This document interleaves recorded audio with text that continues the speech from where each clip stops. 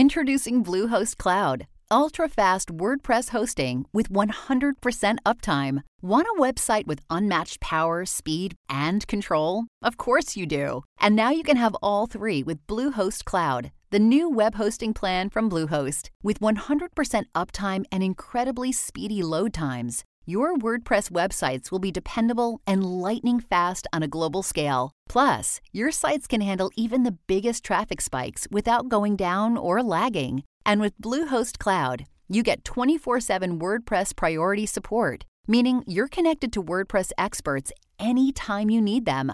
Not to mention, you automatically get daily backups and world-class security. So, what are you waiting for? Get Bluehost Cloud today by visiting Bluehost.com. That's Bluehost.com.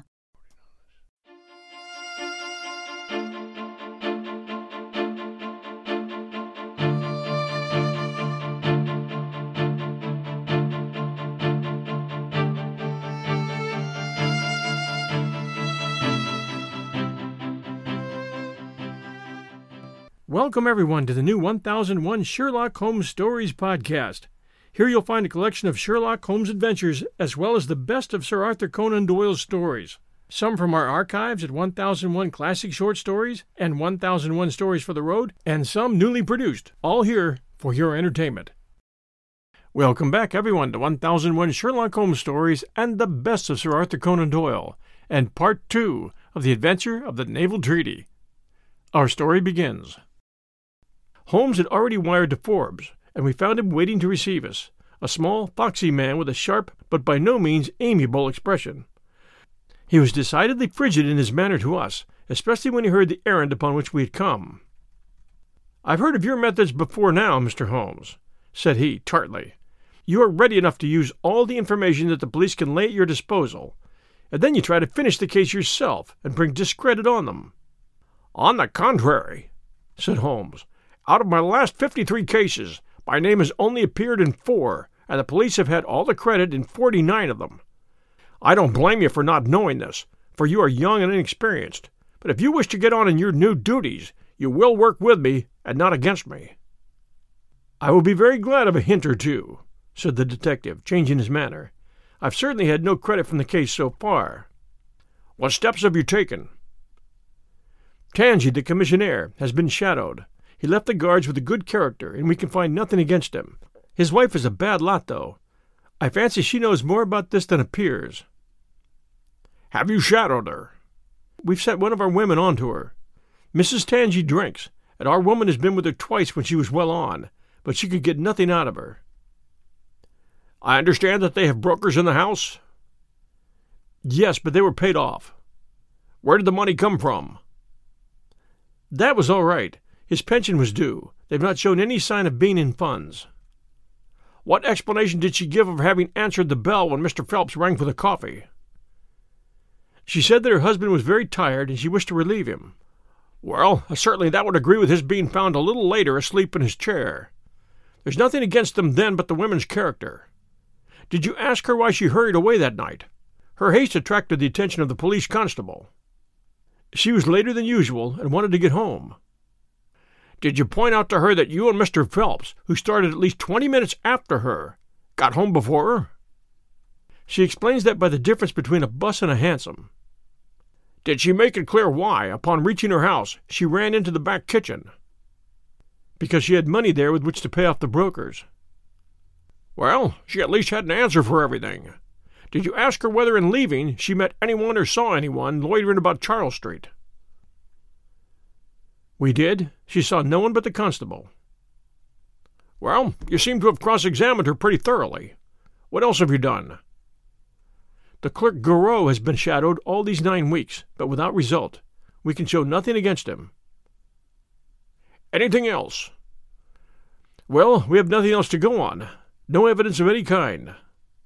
"Have you formed a theory about how that bell rang?" "Well, I must confess that it beats me. It was a cool hand, whoever it was, to go and give the alarm like that." "Yes, it was a queer thing to do. Many thanks to you for what you've told me. If I can put the man into your hands, you shall hear from me. Come along, Watson." "Where are we going to now?" I asked as we left the office. We are now going to interview Lord Holdhurst, the Cabinet Minister and future Premier of England." We were fortunate in finding that Lord Holdhurst was still in his chambers in Downing Street, and on Holmes sending in his card we were instantly shown up. The statesman received us with that old-fashioned courtesy for which he is remarkable, and seated us on the 2 luxuriant lounges on either side of the fireplace. Standing on the rug between us, with his slight, tall figure, his sharp features, thoughtful face, and curling hair prematurely tinged with gray, he seemed to represent that not-too-common type, a nobleman who was in truth noble. "Your name is very familiar to me, Mr. Holmes," said he, smiling, "and of course I cannot pretend to be ignorant of the object of your visit. There has only been one occurrence in these offices which could call for your attention. In whose interest are you acting, may I ask?" "In that of Mr. Percy Phelps," answered Holmes. "Ah, my unfortunate nephew. You can understand that our kinship makes it the more impossible for me to screen him in any way. I feared that the incident must have a very prejudicial effect upon his career." "But if the document is found?" "Well, that of course would be different. I had 1 or 2 questions which I wished to ask you, Lord Holdhurst." "I shall be happy to give you any information in my power." "Was it in this room that you gave your instructions as to the copying of the document?" "It was." "Then you could hardly have been overheard." "That would be out of the question." "Did you ever mention to anyone that it was your intention to give anyone the treaty to be copied?" "Never." "And you are certain of that?" "Absolutely." "Well, since you never said so, and Mr. Phelps never said so, and nobody else knew anything of the matter, then the thief's presence in the room was purely accidental. He saw his chance and took it." The statesman smiled. "You take me out of my province there," said he. Holmes considered for a moment. "There is another very important point which I wish to discuss with you," said he. "You feared, as I understand, that very grave results might follow from the details of this treaty becoming known." A shadow passed over the expressive face of the statesman. "Yes, very grave results indeed." "And have they occurred?" "Not yet." "If the treaty had reached, let us say, the French or Russian Foreign Office, you would expect to hear of it?" "I should," said Lord Holdhurst, with a wry face. "Since nearly 10 weeks have elapsed, then, and nothing has been heard, it is not unfair to suppose that for some reason the treaty has not yet reached them." Lord Holdhurst shrugged his shoulders. "We can hardly suppose, Mr. Holmes, that the thief took the treaty in order to frame it and hang it up." "Perhaps he's waiting for a better price." "If he waits a little longer he will get no price at all. The treaty will cease to be secret in a few months." "That is most important," said Holmes. "Of course, it is a possible supposition that the thief has had a sudden illness." "An attack of brain fever, for example?" asked the statesman, flashing a swift glance at Holmes. "I did not say so," said Holmes, imperturbably. "And now, Lord Holdhurst, we've already taken up too much of your valuable time, and we shall wish you good day." "I wish you every success to your investigation, be the criminal who it may," answered the nobleman, as he bowed us out the door. "He's a fine fellow," said Holmes, as we came out into Whitehall. "But he has a struggle to keep up his position. He is far from rich and has many calls. You noticed, of course, that his boots have been resoled. Now, Watson, I won't detain you from your legitimate work any longer. I shall do nothing more today, unless I have an answer to my cab advertisement. But I should be extremely obliged to you if you would come down with me to Woking tomorrow, by the same train which we took yesterday." I met him accordingly next morning, and we travelled down to Woking together. He had had no answer to his advertisement, he said, and no fresh light had been thrown upon the case. He had, when he so willed it, the utter immobility of countenance of a Red Indian, and I could not gather from his appearance whether he was satisfied or not with the position of the case. His conversation, I remember, was about the Bertillon system of measurements, and he expressed his enthusiastic admiration of the French savant. We found our client still under the charge of his devoted nurse, but looking considerably better than before. He rose from the sofa and greeted us without difficulty when we entered. "Any news?" he asked, eagerly. "My report, as I expected, is a negative one," said Holmes. "I have seen Forbes, and I have seen your uncle, and I have set 1 or 2 trains of inquiry upon foot which may lead to something." "You have not lost heart, then?" "No, by no means." "God bless you for saying that!" cried Miss Harrison. "If we keep our courage and our patience, the truth must come out." "We have more to tell you than you have for us," said Phelps, reseating himself upon the couch. "I hoped you might have something." "Yes, we've had an adventure during the night, and one which might have proved to be a serious one." His expression grew very grave as he spoke, and a look of something akin to fear sprang up in his eyes. "Do you know," said he, "that I begin to believe that I am the unconscious center of some monstrous conspiracy, and that my life is aimed at as well as my honor." "Ah!" cried Holmes. "It sounds incredible, for I have not, as far as I know, an enemy in the world. Yet from last night's experience I can come to no other conclusion." "Pray tell me about it." "You must know that last night was the very first night that I've ever slept without a nurse in the room. I was so much better that I thought I could dispense with one. I had a night light burning, however. Well, about 2 in the morning I had sunk into a light sleep when I was suddenly aroused by a slight noise. It was like the sound which a mouse makes when it's gnawing upon a plank, and I lay listening to it for some time under the impression that it must come from that cause. Then it grew louder, and suddenly there came from the window a sharp metallic snick. I sat up in amazement. There could be no doubt what the sounds were now. The first ones had been caused by someone forcing an instrument through the slit between the sashes, and the second by the catch being pressed back. There was a pause then for about 10 minutes, as if the person were waiting to see whether the noise had awakened me. Then I heard a gentle creaking as the window was very slowly opened. I could stand it no longer, for my nerves are not what they used to be. I sprang out of bed and flung open the shutters. A man was crouching at the window. I could see little of him, for he was gone like a flash. He was wrapped in some sort of cloak which came across the lower part of his face. The only thing I am sure of, and that is that he had some weapon in his hand. It looked to me like a long knife.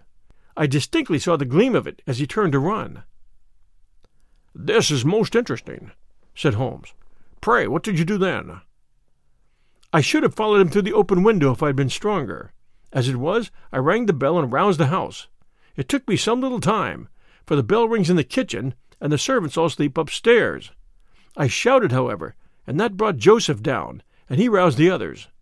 Joseph and the groom found marks on the bed outside the window, but the weather has been so dry lately that they found it hopeless to follow the trail across the grass. There is a place, however, on the wooden fence which skirts the road which shows signs, they tell me, as if someone had got over, and has snapped the top of the rail in doing so.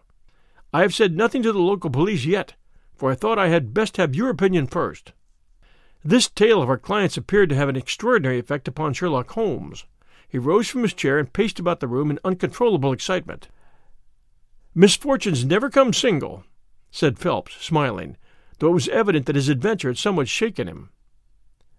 "Well, you've certainly had your share," said Holmes. "Do you think you could walk round the house with me?" "Oh, yes, I should like a little sunshine. Joseph will come too." "And I also," said Miss Harrison. "I'm afraid not," said Holmes, shaking his head. "I think I must ask you to remain sitting exactly where you are." The young lady resumed her seat with an air of displeasure. Her brother, however, had joined us, and we set off all 4 together. We passed round the lawn to the outside of the young diplomatist's window. There were, as he had said, marks upon the bed, but they were hopelessly blurred and vague. Holmes stopped over them for an instant, and then rose, shrugging his shoulders. "I don't think anyone could make much of this," said he. "Let us go round the house and see why this particular room was chosen by the burglar. I should have thought those larger windows of the drawing-room and dining-room would have had more attractions for him." "They're more visible from the road," suggested Mr. Joseph Harrison. "Ah, yes, of course. There is a door here, which you might have attempted. What is it for?" "It's the side entrance for tradespeople. Of course it's locked at night." "Have you ever had an alarm like this before?" "No, never," said our client. "Do you keep plate in the house, or anything to attract burglars?" "Nothing of value." Holmes strolled around the house with his hands in his pockets and a negligent air which was unusual with him. "By the way," said he to Joseph Harrison, "you found some place, I understand, where the fellow scaled the fence. Let us have a look at that." The plump young man led us to a spot where the top of one of the wooden rails had been cracked. A small fragment of the wood was hanging down. Holmes pulled it off and examined it critically. "Do you think that was done last night? It looks rather old, does it not?" "Well, possibly so. There are no marks of anyone jumping down on the other side. No, I fancy we shall get no help here. Let us go back to the bedroom and talk the matter over." Percy Phelps was walking very slowly, leaning upon the arm of his future brother-in-law. Holmes walked swiftly across the lawn, and we were at the open window of the bedroom long before the others came up. "Miss Harrison," said Holmes, speaking with the utmost intensity of manner, "you must stay where you are all day. Let nothing prevent you from staying where you are all day. It is of the utmost importance." "Certainly, if you wish it, Mr. Holmes," said the girl in astonishment. "When you go to bed, lock the door of this room on the outside and keep the key. Promise to do this." "But Percy—" "He will come to London with us." "Am I to remain here?" "It is for his sake. You can serve him. Quick. Promise." She gave a quick nod of assent, just as the other two came up. "Why do you sit moping there, Annie?" cried her brother. "Come out into the sunshine." "No, thank you, Joseph. I have a slight headache, and this room is deliciously cool and soothing." "What do you propose now, Mr. Holmes?" asked our client. "Well, in investigating this minor affair, we must not lose sight of our main inquiry. It would be a very great help to me if you would come up to London with us." "At once?" "As soon as you conveniently say. Say in an hour." "I feel quite strong enough, if I could really be of any help." "The greatest possible." "Perhaps you would like me to stay there tonight?" "I was just going to propose it." "Then if my friend of the night comes to revisit me, he will find the bird flown. We are all in your hands, Mr. Holmes, and you must tell us exactly what you would like done. Perhaps you would prefer that Joseph came with us so as to look after me." "Oh, no. My friend Watson is a medical man, you know, and he'll look after you. We'll have our lunch here, if you will permit us, and then we shall all three set off for town together." It was arranged as he suggested, though Miss Harrison excused herself from leaving the bedroom in accordance with Holmes' suggestion. What the object of my friend's maneuvers was, I could not conceive, unless it were to keep the lady away from Phelps, who, rejoiced by his returning health and by the prospect of action, lunched with us in the dining-room. Holmes had a still more startling surprise for us, however, for after accompanying us down to the station and seeing us into our carriage, he calmly announced that he had no intention of leaving Woking. "There are one or two small points which I should desire to clear up before I go," said he. "Your absence, Mr. Phelps, will in some ways rather assist me. Watson, when you reach London, you would oblige me by driving at once to Baker Street with our friend here, and remaining with him until I see you again. It is fortunate that you are old schoolfellows, as you must have much to talk over. Mr. Phelps can have the spare bedroom tonight, and I will be with you in time for breakfast, for there's a train which will take me into Waterloo at 8. "But how about our investigation in London?" asked Phelps, ruefully. "We could do that tomorrow. I think that just at present I can be of more immediate use here." "You might tell them at Briarbrae that I hope to be back tomorrow night," cried Phelps, as we began to move from the platform. "I hardly expect to go back to Briarbrae," answered Holmes, and waved his hand to us cheerily as we shot out from the station. Phelps and I talked it over on our journey, but neither of us could devise a satisfactory reason for this new development.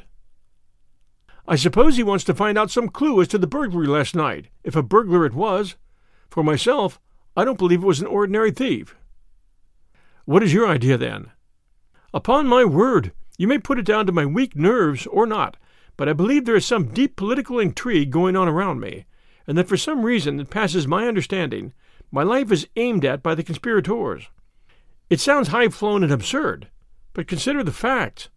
Why should a thief try to break in at a bedroom window, where there could be no hope of any plunder, and why should he come with a long knife in his hand?" "Are you sure it wasn't a housebreaker's jimmy?" "Oh, no, it was a knife. I saw the flash of the blade quite distinctly." "But why on earth should you be pursued with such animosity?" "Well, now, that's the question." "Well, if Holmes takes the same view, that would account for his action, would it not? Presuming that your theory is correct, if he can lay his hands upon the man who threatened you last night, he will have gone a long way towards finding who took the naval treaty. It is absurd to suppose that you have two enemies, one of whom robs you, while the other threatens your life." "But Holmes said that he was not going to Briarbrae." "I've known him for some time," said I, "but I never knew him do anything yet without a very good reason." And with that our conversation drifted off to other topics. But it was a weary day for me. Phelps was still weak after his long illness, and his misfortune made him querulous and nervous. In vain I endeavored to interest him in Afghanistan, in India, in social questions, in anything which might take his mind out of the groove. He would always come back to his lost treaty, wondering, guessing, speculating as to what Holmes was doing, what steps Lord Holdhurst was taking, what news we should have in the morning. As the evening wore on, his excitement became quite painful. "Do you have explicit faith in Holmes?" he asked. "I have seen him do some remarkable things."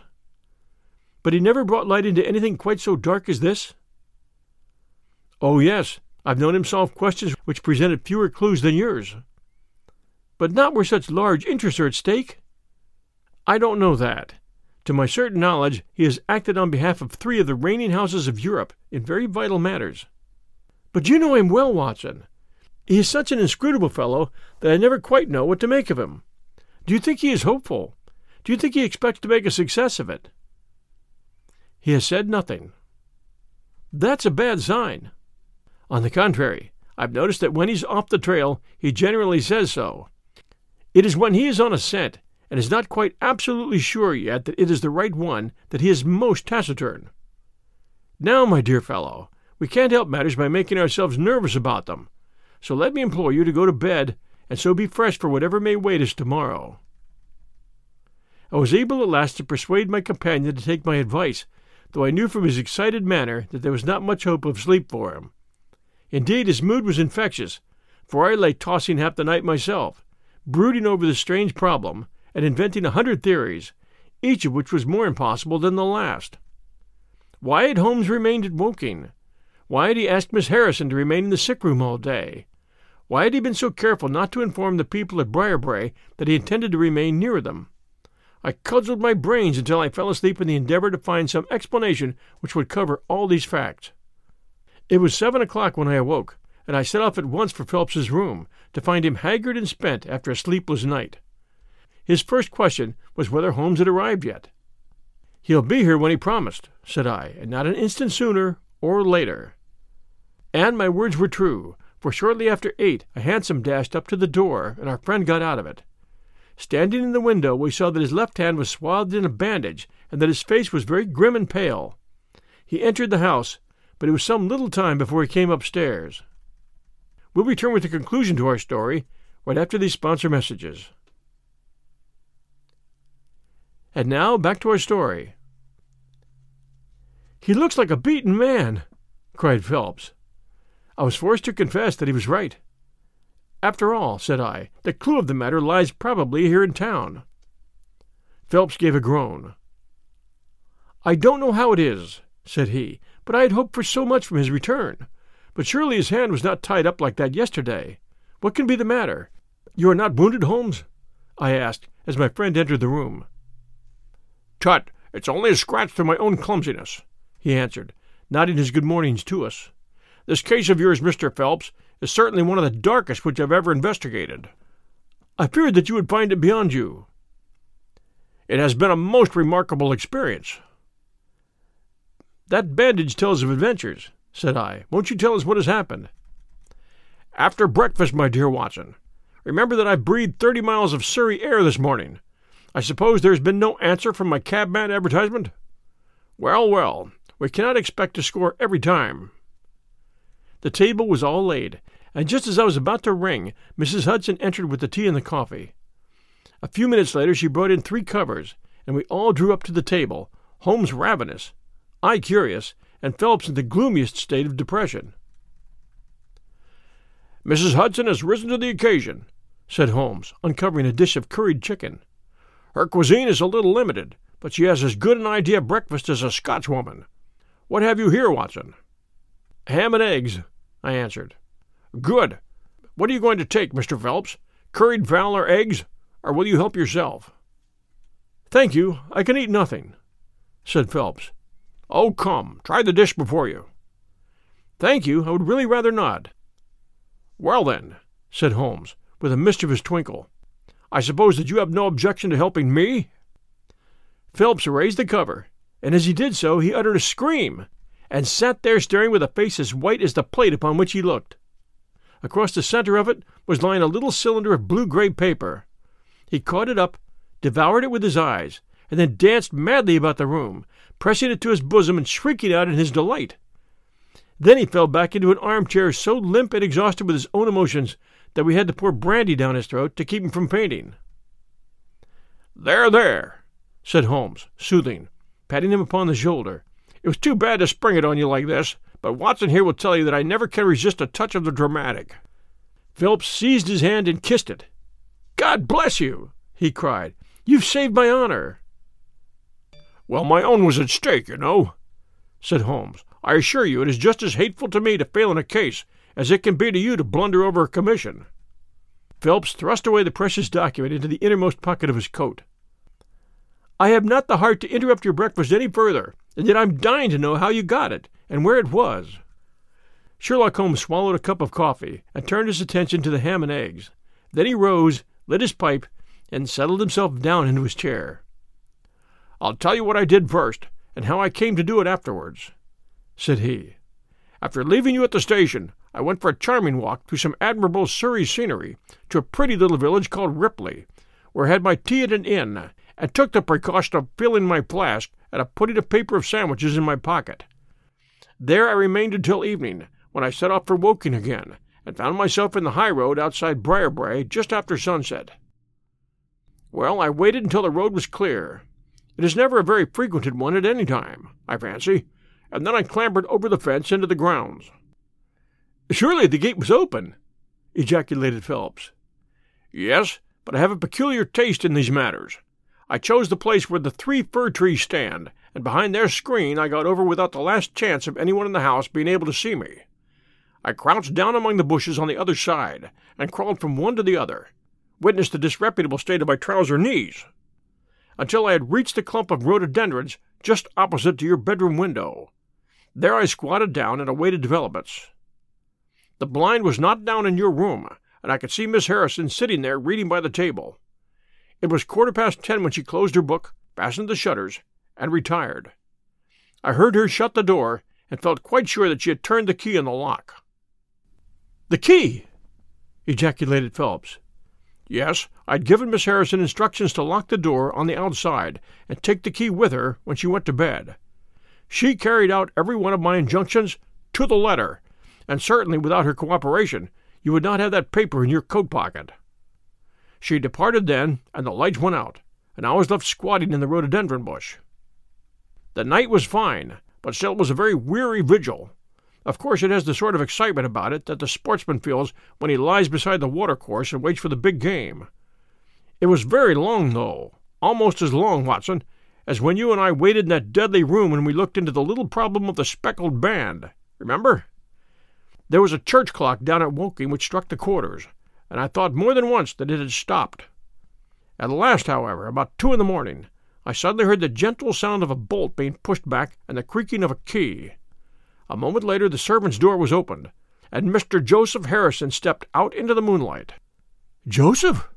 ejaculated Phelps. "He was bareheaded, but he had a black coat thrown over his shoulder so that he could conceal his face in an instant if there were any alarm. He walked on tiptoe under the shadow of the wall, and when he reached the window he worked with a long-bladed knife through the sash and pushed back the catch. Then he flung open the window, and putting his knife through the crack in the shutters, he thrust the bar up and swung them open.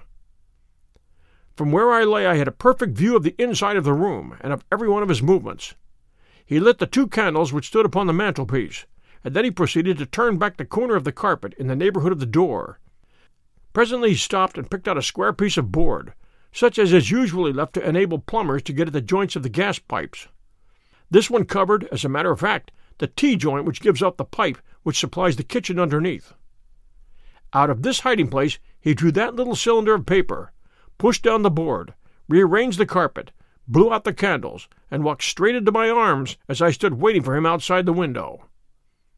Well, he has rather more viciousness than I gave him credit for, has Master Joseph. He flew at me with his knife, and I had to grasp him twice and got a cut over the knuckles before I had the upper hand of him. He looked murder out of the only eye he could see with when we had finished, but he listened to reason and gave up the papers. Having got them, I let my man go, but I wired full particulars to Forbes this morning. If he's quick enough to catch his bird, well and good. But if, as I shrewdly suspect, he finds the nest empty before he gets there, why, all the better for the government. I fancy that Lord Holdhurst, for one, and Mr. Percy Phelps for the other, would very much rather that the affair never got as far as a police court." "My God!" gasped our client. "Do you tell me that during these long 10 weeks of agony the stolen papers were within the very room with me all the time?" "So it was." "And Joseph, a villain and a thief?" I'm afraid Joseph's character is a rather deeper and more dangerous one than one might judge from his appearance. From what I've heard from him this morning, I gathered that he lost heavily in dabbling with stocks, and that he is ready to do anything on earth to better his fortunes. Being an absolutely selfish man, when a chance presented itself, he did not allow either his sister's happiness or your reputation to hold his hand." Percy Phelps sank back in his chair. "My head whirls," said he. "Your words have dazed me." "The principal difficulty in your case," remarked Holmes in his didactic fashion, "lay in the fact of there being too much evidence. What was vital was overlaid and hidden by what was irrelevant. Of all the facts which were presented to us, we had to pick just those which we deemed to be essential, and then piece them together in their order, so as to reconstruct this very remarkable chain of events. I had already begun to suspect Joseph, from the fact that you had intended to travel home with him that night, and that therefore it was a likely enough thing that he should call for you, knowing the Foreign Office well, upon his way. When I heard that someone had been so anxious to get into the bedroom, in which no one but Joseph could have concealed anything, you told us in your narrative how you had turned Joseph out when you arrived with the doctor. My suspicions all changed to certainties, especially as the attempt was made on the first night upon which the nurse was absent, showing that the intruder was well acquainted with the ways of the house." "How blind I have been!" "The facts of the case, as far as I've worked them out, are these. This Joseph Harrison entered the office through the Charles Street door, and knowing his way, he walked straight into your room the instant after you left it. Finding no one there, he promptly rang the bell, and at the instant that he did so, his eyes caught the paper upon the table. A glance showed him that chance had put in his way a state document of immense value, and in an instant he had thrust it into his pocket and was gone. A few minutes elapsed, as you remember, before the sleepy commissionaire drew your attention to the bell, and those were just enough to give the thief time to make his escape. He's made his way to Woking by the first train, and having examined his booty and assured himself that it really was of immense value, he had concealed it in what he thought was a very safe place, with the intention of taking it out again in a day or two, and carrying it to the French embassy, or wherever he thought that a long price was to be had. Then came your sudden return. He, without a moment's warning, was bundled out of his room, and from that time onward there were always at least 2 of you there to prevent him from regaining his treasure. The situation to him must have been a maddening one. But at last he thought he saw his chance. He tried to steal in, but was baffled by your wakefulness.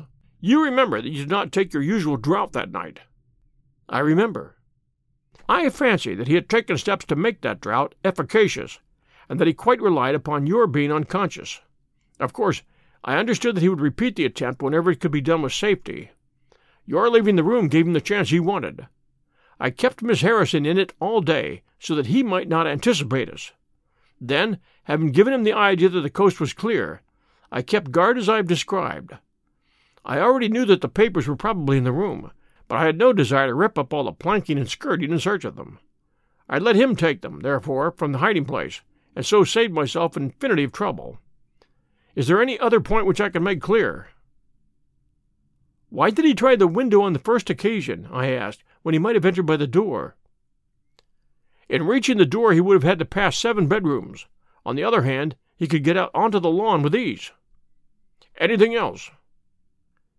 "You do not think," asked Phelps, "that he had any murderous intention?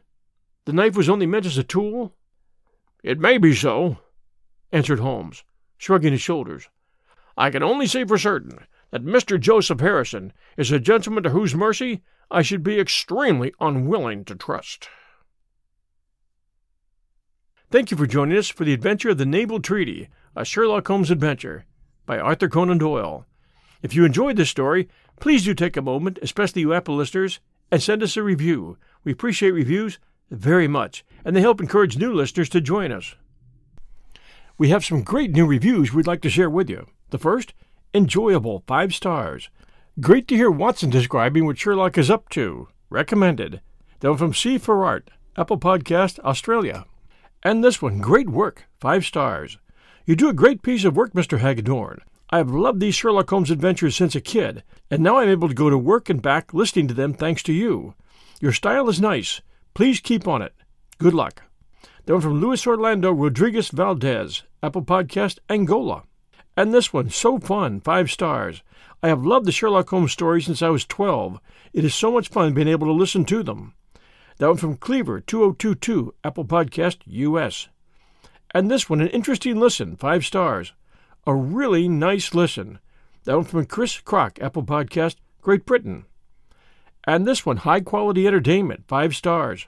I've been a fan of Sir Arthur Conan Doyle for most of my life. I presently work from home answering emails until almost 10 o'clock at night. I love to listen to this podcast as I work. It is extremely high quality. It is so very well done. The narrator is superb. It's just wonderful to find this kind of high-quality entertainment available. Bravo, and thank you. That one from Beth1205, Apple Podcast, US. And this one, great podcast, 5 stars. I love to listen to the podcast whenever I have free time, and now while running. John's voice is perfect for this podcast. Keep up the good work. That one from Megat, Apple Podcast, Malaysia. And this one, a good listen, 5 stars. As others have written, I happened upon these performances by chance while looking to expand my listing beyond the common political noise.